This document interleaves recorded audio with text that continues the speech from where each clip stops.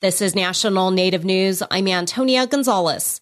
Tribal colleges across North Dakota are making plans to boost apprentice opportunities with the help of a $14 million donation. Mike Moen reports. The money was donated by a trio of private energy companies, with most coming from the Hess Corporation.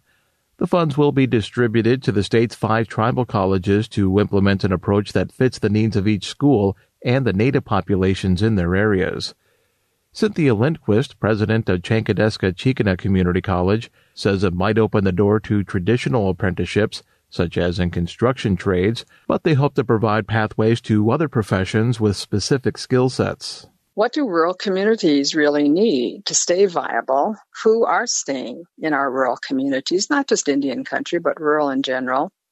And what are the employment opportunities? So things like cybersecurity, which affects us all in many, many different ways. She says creating more career paths in tribal areas might also help reduce the need for government assistance for people who haven't seen enough job opportunities. Leaders involved in the initiative say implementation is expected in January of next year. Chankadeska's apprenticeships will focus on early childhood education and social work. Combined, North Dakota's tribal colleges serve roughly 3,500 students, and Lindquist says nearly 10% are non-Native Americans. She feels this can really give rural students from all backgrounds more choices about shaping their future. What are they really interested in doing and or becoming? Is it part of a normal or a typical pathway, both for college, for a degree, and or for jobs? And can a niche be built around that if they want to stay local, they want to stay home? Students who participate can develop on-the-job skills as they complete a 2-year degree or technical certification, with the possibility of earning a bachelor's or master's degree, depending on the apprenticeship position and location. That was Mike Moen reporting.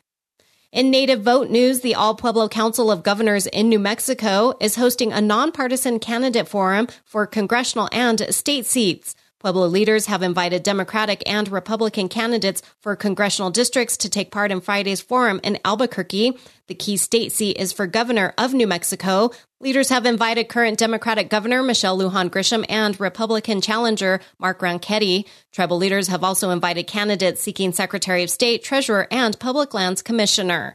Top tribal issues are water, sacred site protection, education, healthcare, and economic development. The El Pueblo Council of Governors represents the 19 pueblos in New Mexico and one in Texas. Early and absentee voting started Tuesday in New Mexico. The 4-hour Pueblo Governors Forum will be held late afternoon at the Indian Pueblo Cultural Center and will be streamed online. The Ute Indian tribe in Utah is critical of President Biden's designation of the Camp Hale Continental Divide National Monument.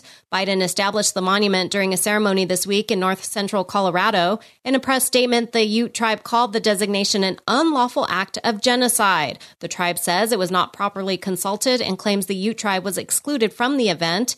The area in Colorado is traditional Ute tribe homeland. The band was forced off the land in the 1800s by the U.S. government. The Ute Indian Tribe Business Committee is condemning the White House move, saying the administration talks about tribal consultation, but the actions do not match.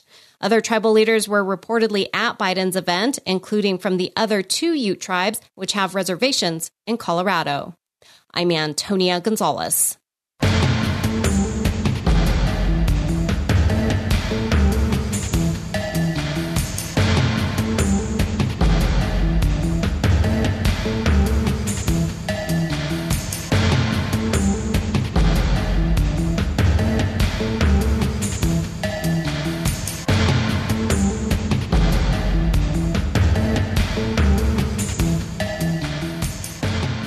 National Native News is produced by Koahnic Broadcast Corporation with funding by the Corporation for Public Broadcasting. There's no reason to let uncertainty about the election process keep you from voting. That's why AARP created state-specific comprehensive election guides. Learn more at aarp.org/election guides. AARP supports this show. Do you know how to help someone having a seizure? Join us for National Epilepsy Awareness Month and become Seizure First Aid certified at epilepsy.com/first-aid or call 1-800-332-1000 today. The Epilepsy Foundation supports this show.